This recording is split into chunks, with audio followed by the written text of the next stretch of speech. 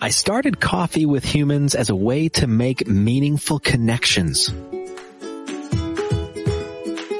See, I believe when people on individual journeys cross paths, real good can come from that.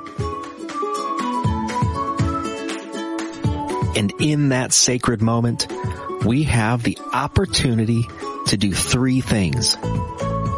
Name reality and describe the future we want. Destroy things for our good by moving on from that which no longer serves us. Create or recreate ourselves, moving us to the reality we describe. That's the essence of Coffee with Humans, making the world a better place. One conversation at a time.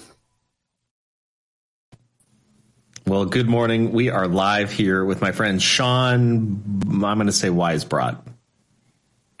Brot? That's the correct American pronunciation. Yes. Okay. What is it? What's the real, what's the pronunciation you prefer? Well, so I use this pronunciation with people that are outside of America, mostly Europeans, and it's actually German. So the pronunciation would be Weisbrot. Weisbrot. Brot. Brot. Kind of. So the translation to English actually means white bread. And what this most likely means is that my ancestors were bakers. That's awesome. Plus, yeah. It reminds me of what was the rapper, like a rapper name? White bread? That would be your rapper name. Okay. I don't know what my rapper name would be. I know my stripper name. Okay. What would your stripper name be? I'll bite. You ever done that one? It's your what is it? The animal that you had when you were growing up and the street name that you grew up on. I don't remember the name of the street, and I think it was a number. Miami used to use numbers, not names. Oh man. So I'd be like, Fish 119. That's like, that would be my stripper name, I guess. That's awesome. Mine is Snooky Chatsworth. Okay.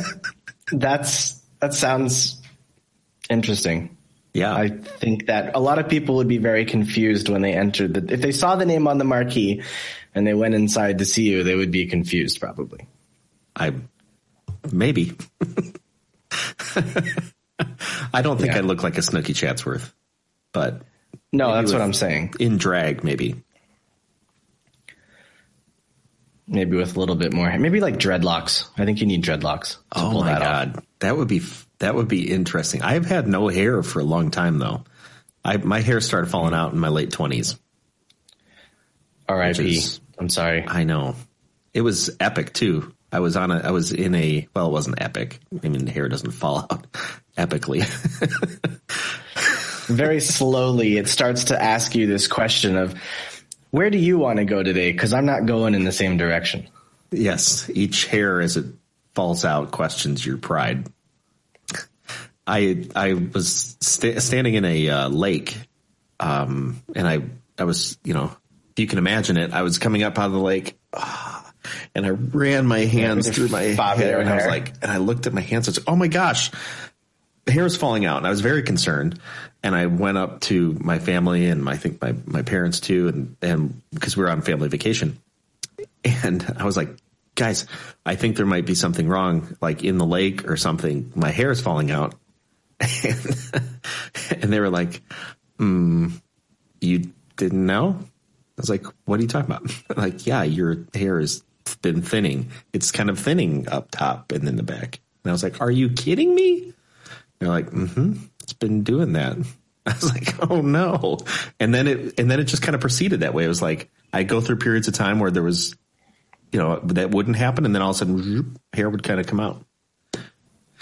Yeah. I've heard that it either happens like early 20s, mid 40s, or probably never, if so, like maybe late 70s, early 80s, something like that. So it's really hard to tell, but you have to look at your parents. So if your father or your grandparents hopefully your grandmother has hair, but if like your grandfather's had hair, then chances are you're okay. Like my dad's 63 and he's always had a full head of hair. And I never met his father. His father died a long time ago before I was born. My mom's father's been bald, but thankfully I didn't get his genes. So I've come from, so what is it? It's on the father's side, you said? Or is it it doesn't really, I think it could be either one, really. I think I just got lucky. I take after my dad's side a bit more. No, that's good. My mom's side is all really short. My mom's side is extremely hairy. Like Amazonian hairy women? My brother, this is live. My brother's very hairy. Like Amazonian. It's all right. Like an Amazonian woman, I think that's what you said. If I were to let my chest hair grow out like I did when I was in high school, it would be like this long. It's crazy. Like my whole family is also you trim it? Yeah. There's no way I can't. I started doing that, but it gets so wiry that it's sometimes like it sticks through my shirt. Keep shaving it. Just keep shaving it. Well, now I am. I'm just like keep on. It's not totally. This is a weird conversation. You drug me into this. Hey man, this is your show. I'm just having a good time here. You're like, why is this happening? So tell me, where are you located? I'm outside Chicago. I'm in Vietnam. Are you really? Yeah, I'm in Ho Chi Minh City. Some people call it Ho Chi Minh City. I call it Saigon. I don't really like to promote communism, and Ho Chi Minh was the name of the communist leader, so I just call it Saigon. I'll just skip over all that history part. That's cool. How long have you been there?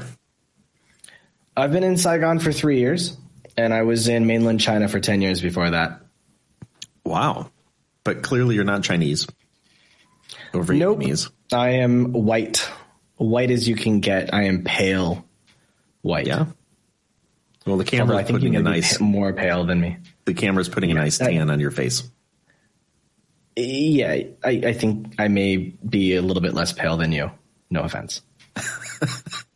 I think it's the. But it's like winter in Chicago. Here, I'm going to put this over here, and you're going to see. No, you're still. See, look at that. If I put that window down, I kind of darken up a little bit. It's winter in like Chicago. I mean, it's all right. I understand. And like, you've probably been in your house for the last few months, so you're probably not able to get much sun anyways.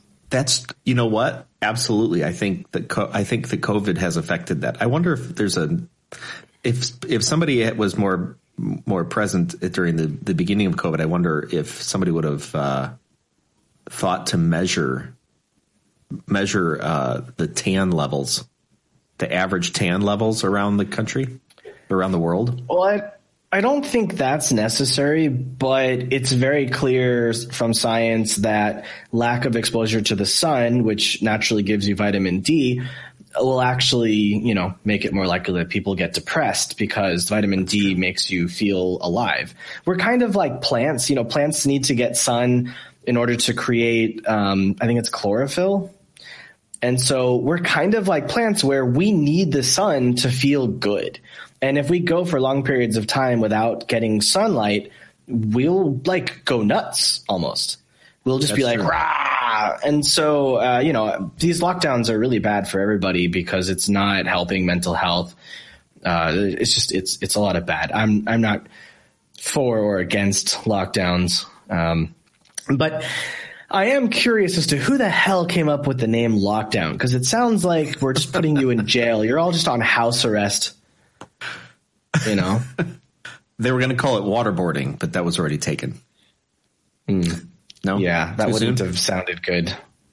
No. No, see, I agree with you. Vitamin D is necessary. Vitamin D also is necessary for immune systems. So lack of vitamin D will cause immune system issues. Which is why there's such a massive surge in people getting infected, because their immune systems are disrupted. Maybe. plus the rioting and all of the other stupid shit that Americans are doing right now. It's a contributing factor for sure. Yeah. In fact, for those of us in the Northern Hemisphere who tend to be locked down during the winter because it is friggin' cold outside, our vitamin D levels drop precipitously, and that's a contributing factor to us getting sick and having flu and that type of stuff in the wintertime. And also having a lot of kids. That's true. I think that's a causation and effect problem to attribute lack of vitamin D to more children. No, I meant the being locked down in winter leads to more children being born en masse in like the summertime or fall time of the next year. That is very true. Yes. So you asked me before the show how many people watch this, which is a very good question. In total, within the first week, there will probably be 200, 250 views ish. Okay. Something like that. It's more than my show. Well, that's okay. This is a no judgment zone, a no shame. No, I'm saying like it's cool. Like it's more people than my shows. So like it's good. I like it. What's your show about? So I do an audio only podcast about entrepreneurship, and we talk a lot about mental health and self-awareness, meditation, just a lot of things that people don't really put together oftentimes, and that especially entrepreneurs really need help with because they're expected to go for years on end running these companies and growing them and trying to make profit for shareholders and all this. But nobody's really talking about how hard it is on them to keep doing that stuff. Always being present, always being there for the team and for the investors and being, on doing media pushes and, all of this stuff is really draining emotionally. And, what I try to promote is that we need to take care of ourselves. So one of the things that I say in every episode before I finish is entrepreneurship is a marathon, not a sprint. So take care of yourself every day. And it's something that I very firmly believe in. My background, my education is in psychology, and I got into entrepreneurship about 7 years ago. And so the first almost 7 years of my post-collegiate career was in education. So I spent a lot of time learning about people and social behavior and how they learn, and especially around languages and cross-cultural communications, things like that. And so it gave me a really good sense of how to understand myself when it comes to what I'm trying to do, especially in the entrepreneurial world. And so I felt like now is a really important time to start coming out and talking about mental health, especially because people are extremely stressed out from this entire situation. And so basically the goal is, hey, we know you are an entrepreneur. We know that entrepreneurship is sorely needed, and especially now. But just take care of yourself. Like, you need to learn how to take care of yourself. You need to establish daily routines that are meant to protect your mind and your body. You need to learn about nutrition and diet and exercise and psychology and things that you can do that just make you a happier person so that you can run this marathon. You can run this company for 5, 10, 15, 20 years. And so really it's just about trying to help people expand their mind. Wow. That's really great. So you said you started a company 7 years ago, or you've been an entrepreneur for 7 years. And you started recognizing that entrepreneurial journey and the need for mental health care, or how would you phrase that? Would you say mental health care? Would you say, I think Mark Metry says brain health? Self-care? Self-care? I think the term self-care is all encompassing. I think the term mental health can be off-putting for some people just because they might feel ashamed. Like, oh, my mind isn't strong. I need to, do this or that to like, I think some people still have this macho identity that they need to just get rid of and realize that everybody needs help. Everybody has their own problems. Some people are raised in a bad family and that causes problems for them as adults. Some people, like myself, I had an amazing childhood. My parents were ever present and extremely judgment free, always supportive and encouraging. I mean, I couldn't have asked for better parents. They're amazing people. But you know, I'm not free of issues. Right. I'm like everybody else, you know, baggage that we carry with us along the way from the experiences we've had. So it's just about recognizing that and being honest with yourself. And hopefully there's someone that is willing to listen to you talk about your problems. It doesn't need to be a psychologist you pay for, but everybody needs a support network. Everybody. We're social. I agree.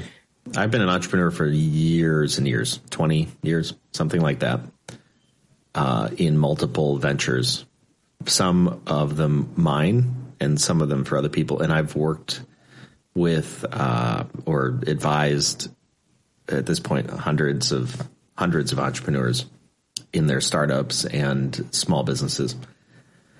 I agree with you. I think one of the challenges of being an entrepreneur is that is coming into the knowledge that you may be good at the one thing, like the one thing in your company, but you're terrible in all sorts of things for the rest. You know, you're great in the 20% that makes the 100% happen in your business, but you're terrible in the 80% of the stuff that's just the same old for every business. I think a lot of entrepreneurs get in that trap and instead try and do a lot of things, do everything, and are unwilling to admit that they are just bad at major parts of their business. Yeah, and I think that's okay as long as they learn to recognize that and find a way to understand how to resolve that issue by hiring someone that knows how to take care of it, or by at least having spent time trying to figure out that part of the business and then hiring a person that they know, like that person has the hard skills that you can test to prove that they can do it better than you, then giving them a chance to do it will definitely help. I think it goes, in my experience, to brain health or mental health as an entrepreneur, because entrepreneurs that take on a lot of stuff that they shouldn't, or anybody for that matter, if you begin to take a lot of responsibility for things you're no good at and you don't like, you eventually cause problems for yourself and others. And being able to lay down some of that weight, put it over there, opens up the mind. So I think to be able to think more clearly. True. The thing for me is I genuinely love every part of my business. Okay. And I love learning about every part of my business and trying to do every part of the business with the goal of figuring out who's the best person to take this part over from me. But at least by learning about it, I become a better person because I've learned how to do something new. And I love this process of tinkering and challenging myself to learn different parts. But then, like, for a specific example, I can't code. I can't read code, but I'm the project manager for my startup. I'm the UI UX developer. I do the wireframes. I do the speccing of the issues and the release plans and the milestones and the sprint planning. I do all of that stuff. And I love it. But you'll never see me code or read code. I'm a human language person. I could teach myself languages. It's actually quite easy. Human languages I love. Computer languages I can't be bothered with. And then there's things like on the operations side where my COO is really good with doing like creating workflows that work with each other and connect each other between the different departments and flowing data and all this. And like, if you asked me how to do that or to try, like, no, sorry, go for it. Have fun, do your thing. I'll see you in an hour or two, or like, I'll see you in a month or two. Just go do your thing. But no, for me, I'm not interested in that, because I love the product and I love the people. Mm-hmm. That's what excites me. is that. Cool. So how, you're in Vietnam, you were in China, right? Yep. Mainland China, you said? Yes, sir. Why? I was going to come up with a better, more eloquent question. Why is a pretty profound enough question. Yes, Do you want the short answer? It's open-ended. Do you want the short answer or the long answer? That's up to you. Whatever answer is better in your soul. They're both good answers. All right.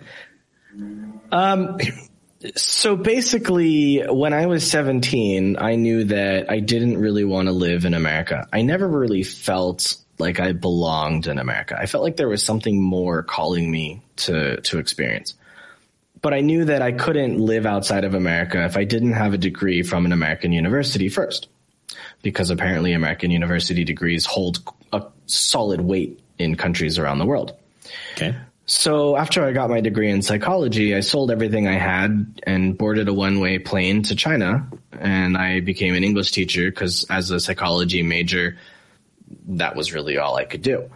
And that was fine because by then I had already taught myself German and Spanish, so I was no stranger to learning language. And so I felt like I was in the prime place to understand how, I learned about the psychology of the brain and the chemicals and, how memories form. And so I understand a lot of that. And so it's quite easy to teach someone how to learn a language if you've taught yourself how to learn a language. And so I would spend my daytime teaching English, and then at night I would teach myself Chinese. And so I'm kind of I skirted around the why. Sorry, let me go back a little bit. That's okay. You're on the long path. So basically, I knew that I didn't want to be in America, and I knew that I wanted to live somewhere else. At that moment, I didn't know where. When I was in my first summer of college, I studied abroad in Salzburg, Austria, which is where the Sound of Music, I think, was created. Yeah.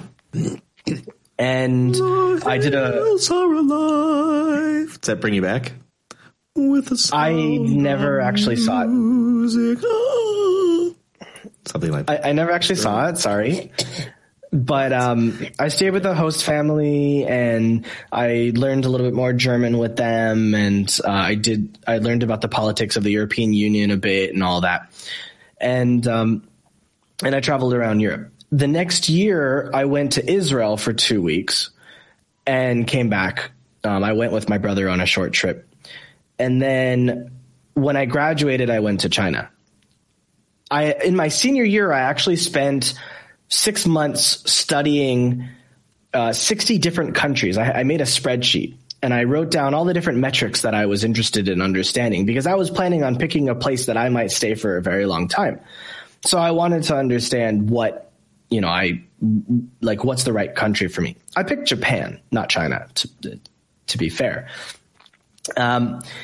Because again, I wanted to go and be an English teacher. So I knew that Japan was a clean country, modern society, peaceful. There's not much crime. There's a respect for American products and American culture. And I loved anime and I loved travel. And so it seemed like it would be a good fit. Looking back on it, my understanding of Japan now, I am so glad I didn't live in Japan. I probably would have hated it. Anyways, that's an aside. So I wanted to apply to a program to teach English with the Japanese government in a public school in Japan. But the deadline was 2 days away from when I first actually found out about this specific program. They were like, oh, yeah, just wait another year and apply then. And I was like, I am not spending another year in America. I am sorry. So I chose to go to China because it was next door. And I figured I'll get to Japan somehow from there. And I never went. But that's a different story. So I ended up in China teaching English, became fluent in Mandarin, and then moved down to southern China where I got into business. Because there's very few people who look like me and sound like them. So used that to my advantage and had an amazing 10 years. Wow. That's a great story. You must learn languages very quickly. Is that like your thing? Yeah, I definitely think I have an innate ability to learn language. I'll give you a quick example. There was a time in college when there was a job fair. And this one year they had a program, like a computer program. And this computer program had 30 languages loaded on it. And you were supposed to like tap on a random word or whatever, and then it would play a sentence from a language. And the goal was for you to guess that language, the name of the language. I had never heard of any of those languages, and I got 28 out of 30 right. What? I completely guessed every single one, and I was right on 28 out of 30 times. Okay. So you have something, you're just kind of wired for the ability to understand languages, it sounds like. Yeah, and like if I'm in a random country, or if I just hear people talking at random, if I hear their accent, I can tell you where they're from. I mean, that's mostly from traveling and like experiencing it, but sure. Or like I could look at people and I could be like, okay, this person's Korean, but this person's Japanese. This person's from Indonesia, but this person's from, Cambodia. Like I could also discern very easily the different countries that a person might be from just from the way that they appear. Interesting. Well, this is good. We have listeners and viewers all around the world. We have some cool listeners over in the Middle East. I've had folks on from New Zealand, Australia, Kiwis, Aussies, eh? Malaysia, the Middle East, the UK, maybe Ireland, I don't know, Canada, maybe that doesn't, US, obviously. You're the first person from Vietnam. Well, I am not, quote, from Vietnam. You know what? I just happen to be living there. Don't split hairs.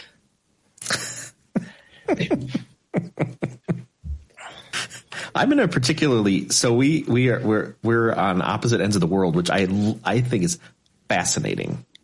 I think it's absolutely fascinating that we can talk like this and joke around. You're getting tired.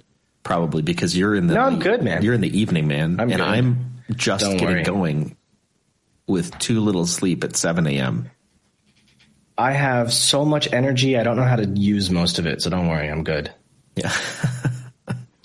I look tired, but I'm all right. How do you use your energy?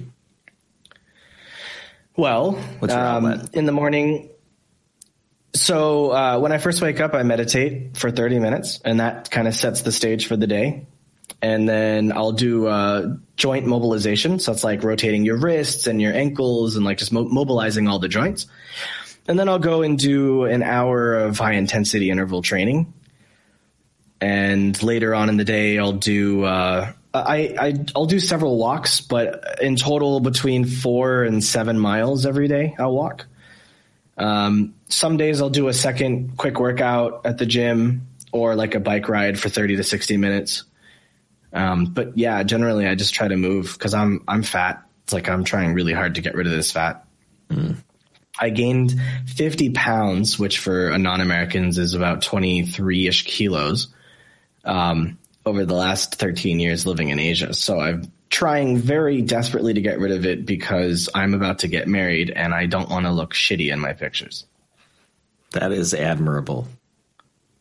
Yeah. Well, plus, my fiance is a gym trainer, so she's actually my trainer. So, I bet she is. Yeah. Is she she's your accountability coach for fitness? Yeah, she does coach? not. She does not like it when I eat Indian food. I mean, like, if I order Indian food, like, I'm not getting rice or naan or anything like that. I'll just get like the potato, like fried potatoes or like a fried vegetable. I don't eat meat or anything. I'm mostly vegan, so. This fried. Sorry. So you that's my alarm that says it's 7:30. I don't know why it's going off. Hi, honey. Oh, wait a second. She can't hear you. Oh, darn it. Because I got my headphones on. Sorry, what were you going to say? So you've proven the point that just being vegan does not make you healthy. Oh, I was fat before I went vegan. Did it help? Did it help you? Did you head in the right direction? It helps. Yeah, I'm losing weight. It's helpful a lot more for mental clarity and for energy levels, because when you eat meat, it actually messes with your blood. It kind of like cloudies up the blood, and it takes a lot of energy for you to process the meat, because humans aren't really designed to eat meat the way we're eating it now. I can go into a little bit more detail in a minute. So right. If you look at most animals, they are plant eaters, and they may encounter meat sometimes once a month. Right? Humans, before we started industrial scale farming of animals with cows and all that, and these disgusting cages that they throw them in, things like that. Again, hunter-gatherers, they subsisted mostly on nuts, seeds, berries. They subsisted on what they found. And if they were lucky, they found, a deer or something, and they'd kill it, and then they'd all share it for like a week or two. But we never had this all-you-can-eat buffet of meat all day long every day. It's just not the way humans are designed. Yeah. And so, one, it's too many calories. So that's one of the reasons why we get heavy. But then because of the way that humans are not taking care of the well-being of these animals, they're stuffing them full of hormones, injecting them with all sorts of garbage. And that stuff is getting into us because it gets stuck in their meat. So it's not real animal meat anymore. So for me, part of it is this, it's just not healthy. Another part is we can tell pretty clearly that they have their own languages, their own societies. If like you take a calf away from a cow mother, she'll grieve. These are real observable behaviors. Who the hell are we to take them away from each other, kill them and eat them? I'm sorry. It's just not right. So yeah, I can't see myself eating animals. Yeah, no, I get it. I've never shared a screen on here before, but I'm going to do it. What do you want to show me? I'm going to show you something. It's relevant to our discussion. Is this something that everybody else can see it too? Yeah, but I don't know if it's going to work right. All right, go for it.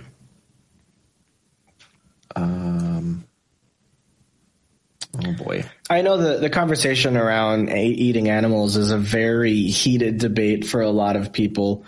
I try not to talk about it. I try to just live my life peacefully. But you asked, so I figured I'd share. Well, great point. So yeah, I think just as hold on, I'm going to try and do this. I'm going to open up preview in my Mac. I'm fumbling all around. I don't usually do this. I don't usually fumble around and make up stuff on the fly. Jason? Okay, so you said, you try and live your life peacefully by not getting into things like that, and that's okay. Yeah, this cancel culture in your country these days is just insane. So I try to just keep my mouth shut. I haven't lived in America in 13 years. My whole adult life has been in Asia. So, all right. So here's I'm going to share this screen, and then we can get back to what you're saying. So let's wrap this into here. Bow. Check that out. All right. So portion sizes. It's disgusting. Available when they first came out versus what they are today. So a beer was something like 6-7 ounces in 1976, and now portion size beer 40 ounces. Chocolate 40 ounces. How the hell do you get 40-ounce beer? I don't know. I don't make the rules. Crazy. I didn't make this infographic. I'm sure. Took this infographic from a website and then put it on this screen.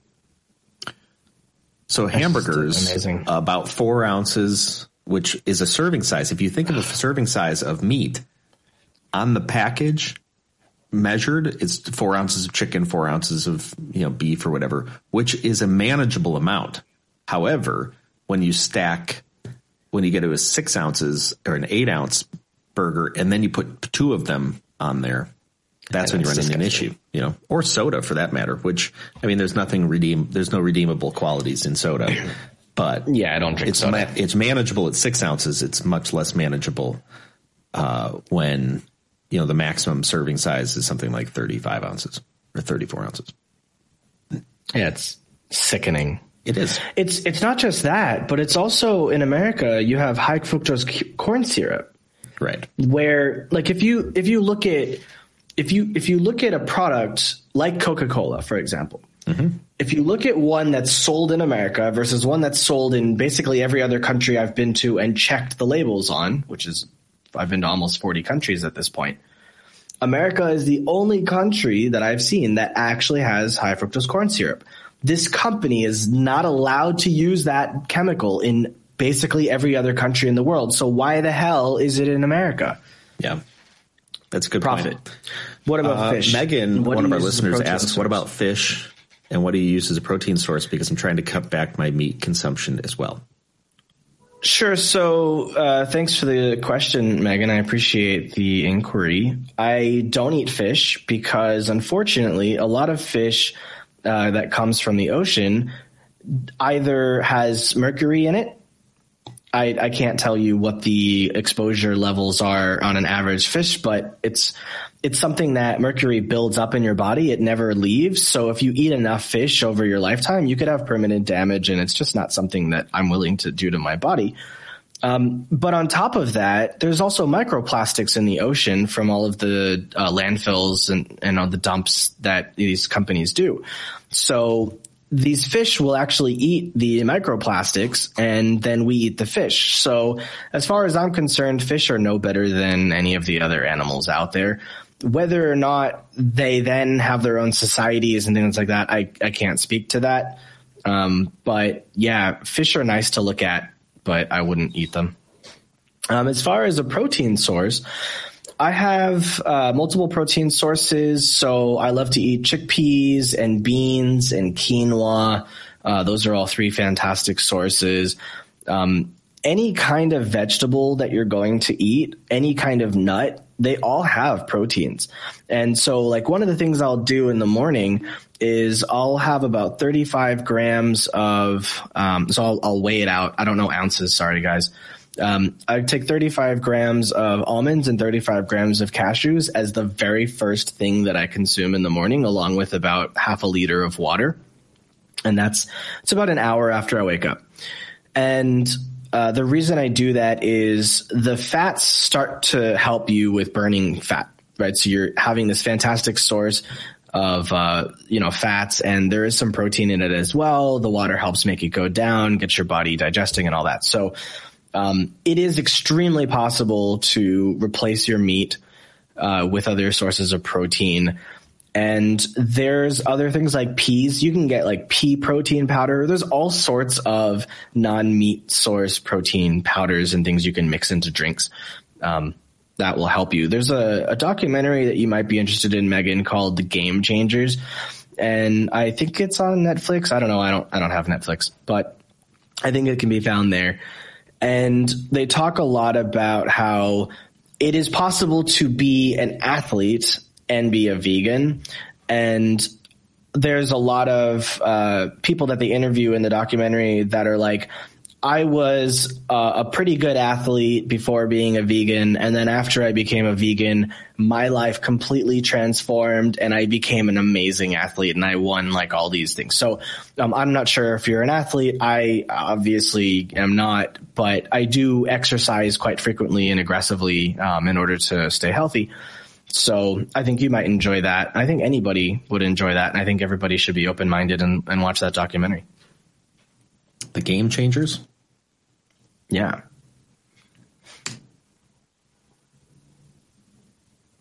thegamechangersmovie.com.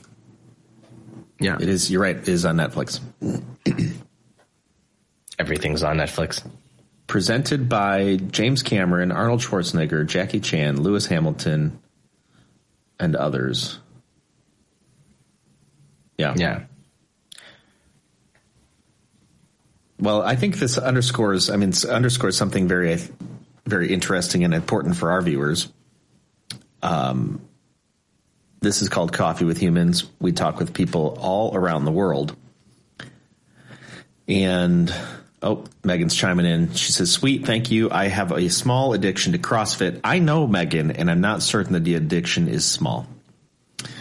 Hence the L. Be careful with CrossFit. CrossFit is a dangerous drug.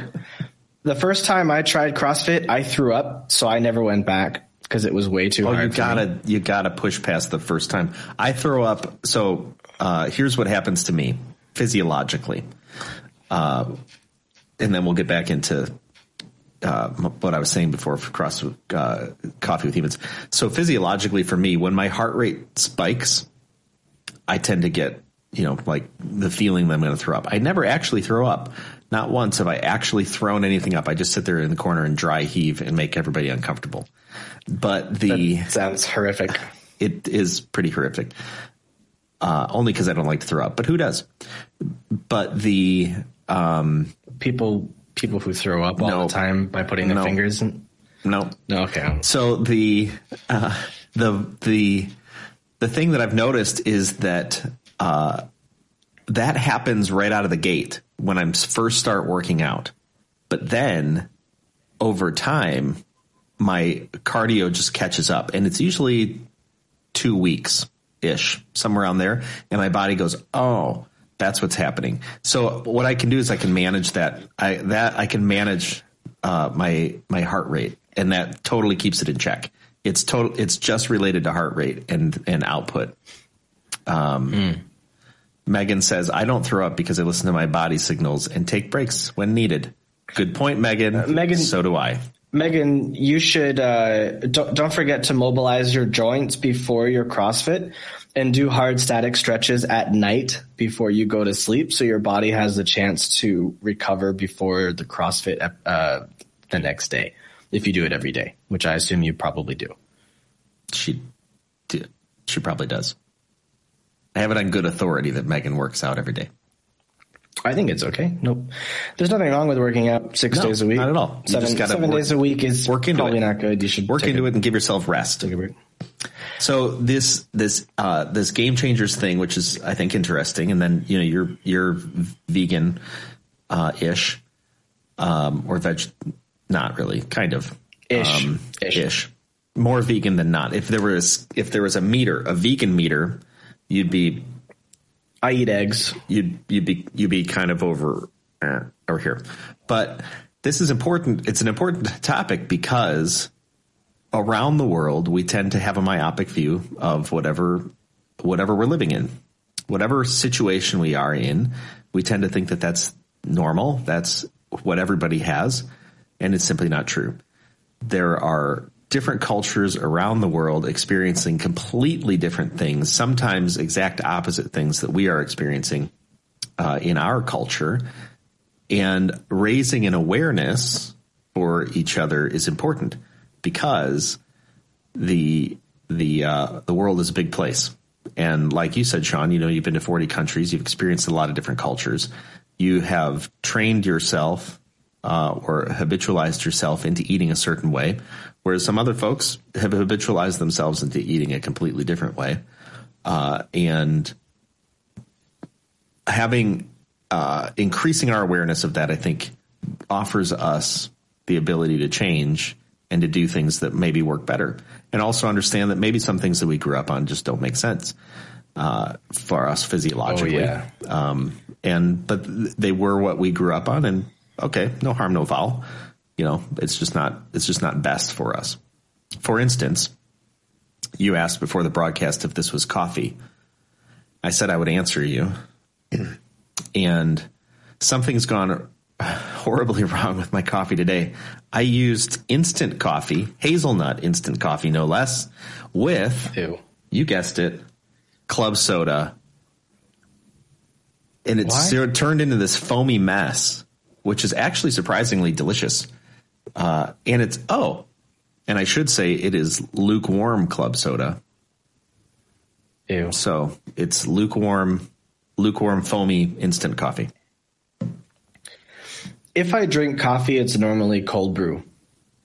I just find it's a nice, clean kind of an experience. Do you make your own cold brew or you buy it someplace? I buy it downstairs. There's I'm in Vietnam. Like there's a coffee shop. There's 5 coffee shops in every corner. Yeah. How do they make their coffee typically in Vietnam? There's a special strong way. Yeah. Strong enough to make you jitter. Right. That's how they, if it doesn't make you just like, almost have an epilepsy, like there's no point to drink it. What's the, not an epilepsy. Sorry. If it's strong enough to have a seizure, if you're not like getting ready to seize up, then like it's not worth drinking. Vietnamese iced coffee. Oh, it's so good. Also known, but it's dangerous. How do you pronounce it? Café soda. Café soda. Café soda. Oh, Megan. Megan's coming. I would have to say I don't think I've had Thai coffee. Oh, all right. So this isn't a fair fight. Because I like Thai tea, and I like Indian masala tea. I don't know. Sorry, I'm a tea person more than a coffee person. But if I had to have coffee, it would be cold brew. So Vietnamese iced coffee. Okay. This is not. There's nothing healthy about this. This is condensed milk, water. I don't drink it. Condensed milk, ice, dark roast coffee. All of which sounds delicious. Oh yeah, I mean, don't get me wrong. The Robusta. So they use Robusta in Vietnam, and Robusta typically has 2 times the amount of caffeine of the Arabica coffee, which is a bit more well known in the West. I think Starbucks is a connoisseur of Arabica in their blends, but yeah, no, Vietnamese culture is not healthy at all. There's nothing healthy about it. Interesting. Except for, the soup. Pho. Pho? Oh. I do love me some pho. Yeah. But, normally it accompanies beef or chicken or something like that. So I just leave it alone. Yeah. I think it would be interesting to experiment with different types of coffee, even on the show, to pull them out. Because sometimes I usually have a mocha pot, a little Italian mocha pot, and then I make a little espresso, and then I drink 3 of them in here. God. Well, so I'm from Miami, and they've got cafecita and all that Cuban espresso. So I remember when I was younger and my dad had a Zenel office, he used to have some employees that were Cuban.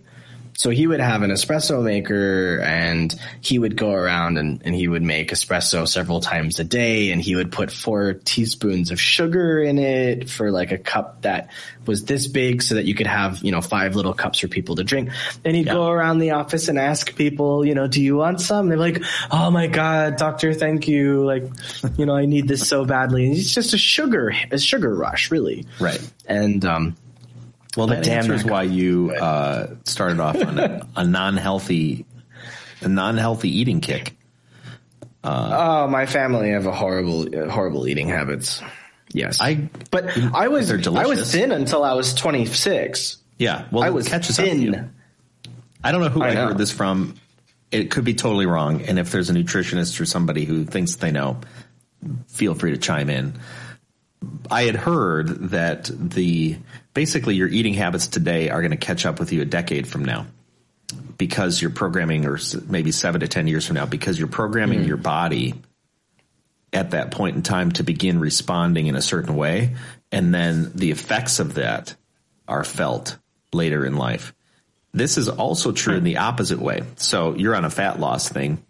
I just, there was a Netflix show. I love documentaries. I love learning about things. I just go hard when I learn something new. Here's a fun thing. Carbon dating. Well, not carbon dating, but so there's the, but dating based on, oh shoot, now it's early. Nuclear bombs. So when they started setting off nuclear bombs around the world, right, the amount of carbon 14 or whatever, I'm getting this wrong. I understand. But, right. I know what you're talking about. There's a particular type of shoot. Now I sound like an idiot. There's a particular element that is created in a nuclear blast. And so you can actually see it. They've measured it, and there was this huge spike, and then it goes down slowly, and they've figured out how to measure things, measure the content of that, right, in any cell. There's a problem with it too. Well, so basically every human has it in their body, and if we stop exploding nuclear bombs, we'll lose the ability to carbon date because the half-life will cause it to stop. Yeah. So totally. The interesting thing that I was looking at was there was a scientist who asked the question, when people lose weight, or when they lose fat, do they lose the fat cells? And nobody had ever known. They never knew.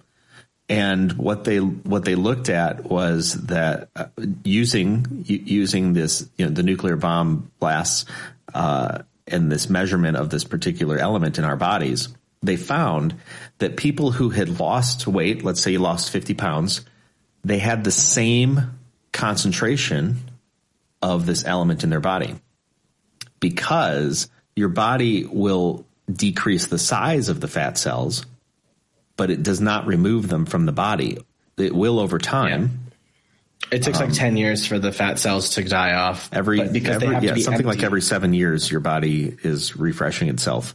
The cells turn over. It holds on to the fat cells in the chance that it needs them again, because it's easier to have them empty and not need them than to get rid of them and then build them up again.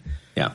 So this works both ways. So whatever you're putting on today is gonna bear fruit. It's easier to pack on the fat, right? Because you've got those cells. Your body created the cells. You'll see the results of those 7 to 10 years from now. And then when you take off fat, you will find it easier to put on fat for 7 to 10 years. And then your body so interesting stuff. My fiance tells me all sorts of shit like this too. Oh man. Awesome. I mean, I she's such a nerd. I mean, I say it in the most loving way because I'm also like that. I'm constantly learning about things all day, every day. And sometimes I annoy her with what I've learned, and sometimes she annoys me with what she's learned. But in essence, we love each other, and it's all interesting information. Well, that's good. Yeah. So what I mean by annoy is like, I'm up at 5 a.m. and I'm reading by 6 o'clock, and she's not ready to think until 9. So I'll just be like, oh, guess what I just learned? And she'll be like, go away. Leave me alone. So she doesn't want to hear about it when I'm ready to talk about it. And then she comes home from work and she wants to talk about it. And I'm like, I'm tired. Let's go to sleep. Like, I don't want to think about it. So, yeah. So this thing goes on for an hour, right? I was like, it'd be nice to stay on longer, but like, I don't know if it like just cuts us off. Like, oh, time's up. Okay, bye. It does not cut us off. No, just life cuts us off because we can't go on forever. That sounds so hard. I know, right? That was both. You got me. In the short term, can't go on forever, and long term, Sean doesn't go on forever. Jeez. The pressure of time leads us to the opportunity for clarity. True. Oh man, wisdom bombs. Pow, pow, pow. Yeah. So, are you staying in Vietnam for a long time? Well, the borders are closed, so I can't really go anywhere. That's true. But over the long term, let's move out for the short term. What are your plans? Because you're not alone in this idea that, the one country isn't for you. And arguably, country lines are all just made up anyhow. So why not want to move? I think passports are a huge waste of time and energy. I think there's a lot of problems with the world. I won't waste anyone's time with my rambling, but I totally agree with you on that. One thing I think was very interesting, I think it was Scott Kelly who said it. I can't remember. The astronaut? Yeah. When you're on the International Space Station and you're looking down at the planet, you don't see borders. You just see green and blue. You just see land and the absence of land. And I'm extrapolating. I'm not quoting him word for word. It may not even have been him, so feel free to correct me. But essentially, when astronauts go up into space, they stop feeling this they stop feeling like it's America versus Russia or China versus America or whatever it is. They just feel like humans, and they feel like we need to sort our things out and just figure out how to not destroy what we have. And it's as you're saying before with clarity, I think more people I think there should be like a live stream of the Earth, and just like everybody needs to spend an hour watching this live stream every day before like they go do anything else. Of the planet, like from the outside looking in? Yeah, like from the International Space Station cameras. Like they should just be able they need to just watch the planet spin to get a sense of just how small and insignificant each individual one of us is. I mean, if you think about it, the planet is a grain of sand in a universe that is of nearly incalculable size, mostly because we just can't see all of it. So yeah, no, that makes sense. Yeah, humans. A lot of people never see that.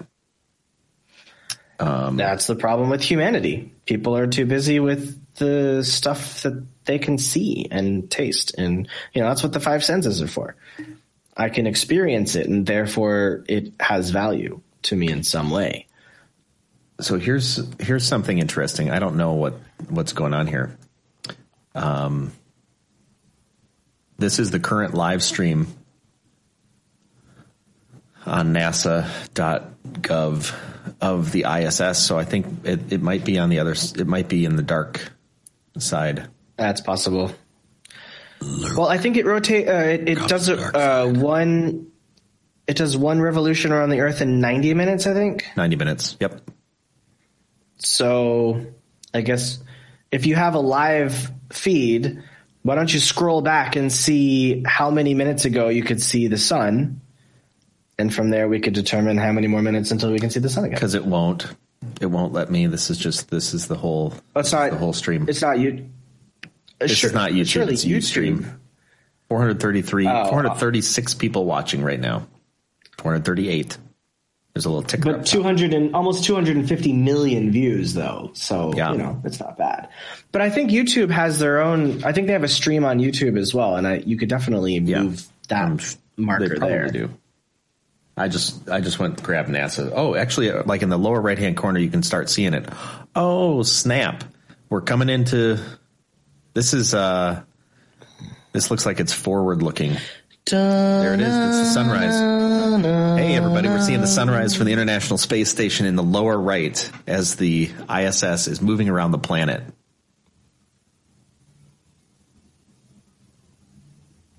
We should have some music on this. I feel like we should have 2001: A Space Odyssey's opening soundtrack for this. Yeah.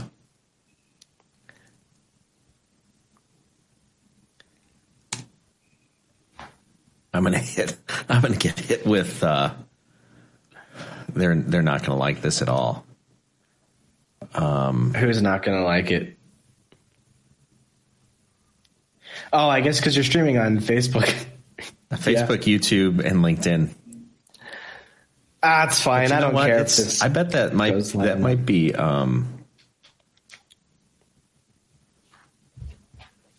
I wonder if. Oh, check that out, everybody. We need to watch this. This is good. I just got a notification on my phone, and I just realized I have something really funny you might want to see. So essentially, what I do to protect my eyes at night is I have a function called bedtime mode. And what it does is it puts my phone on black and white. Oh, yeah. Mm-hmm. So, people complain about their eyes and, sleep being messed up because of the presence of this blue light. Mm-hmm. So I figured if I have no colors, then surely it won't affect my brain, right?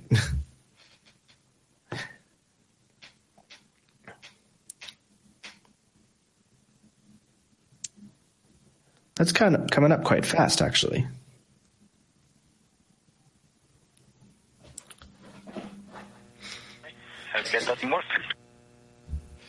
What's this? This is the audio from the space station. It'll drop in. They're kind of talking to each other right now. Okay.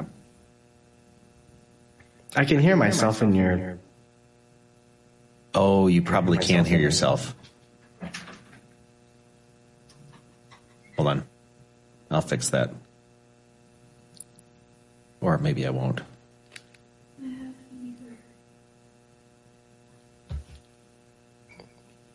Come here.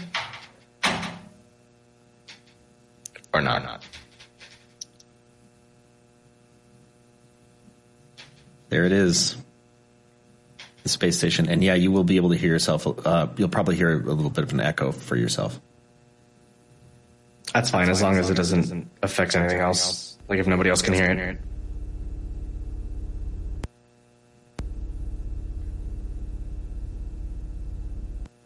We'll see if I get flagged for copyright.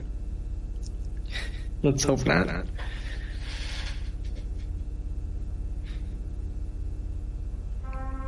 It's crazy how much money they put into that.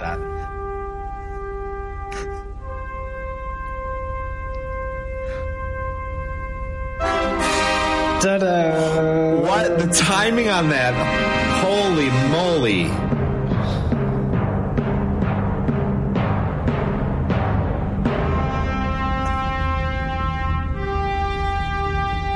I didn't even mean to put that on there at that time. Wow.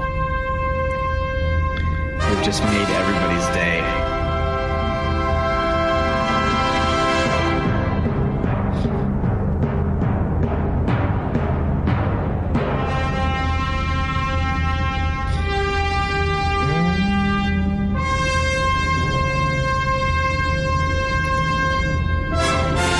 I feel like I need a confetti cannon.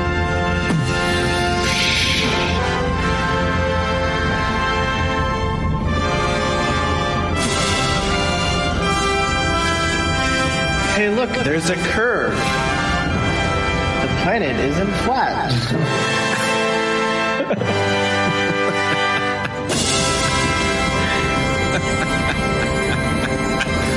Oh, man.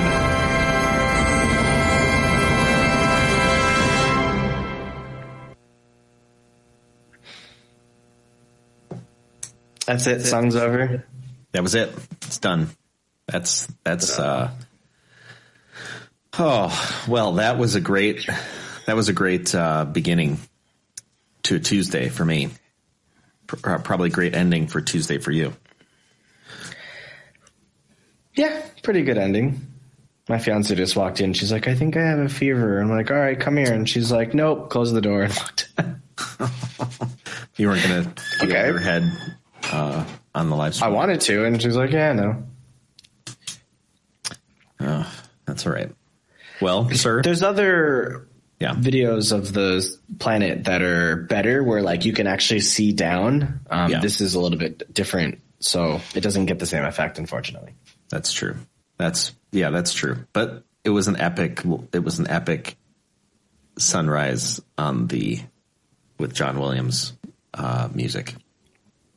I'm going to remember that. Well, we're at the end of the allowable time for our viewers and listeners on Coffee with Humans. This has been fun, Sean. Yeah. This is great. Fun for me. Thank you so much for joining me. I would probably normally never do this with anybody else. I mean, not live, at least. So it's pretty unique. Yeah, definitely. I think you kind of just, because like normally there's an agenda, like we're going to talk about a topic, someone's going to interview you. And this is kind of just like, hey, let's see what happens. I've been trying to do that with my podcast a little bit more, where I used to prepare and have questions, and now I'm like, hey, this is the theme, but like let's just see what happens. And but I'm still like more directing it slightly. But this was cool because I'm used to being like on the other side. Oh, you got a dog?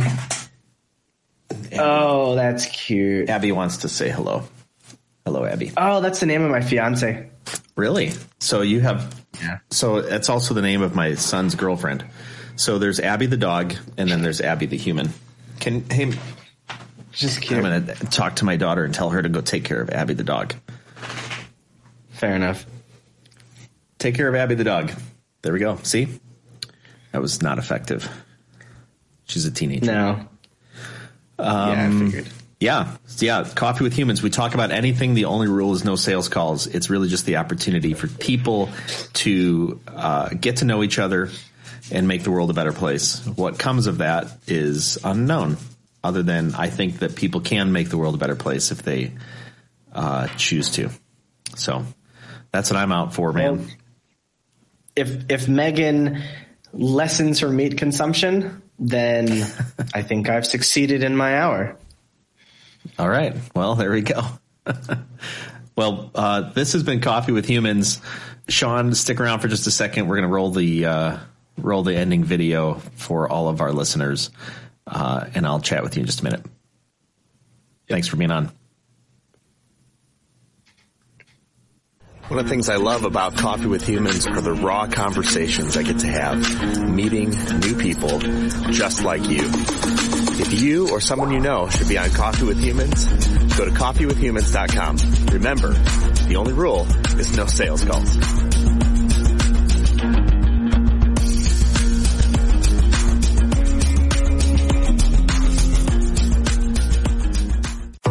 This has been Coffee with Humans.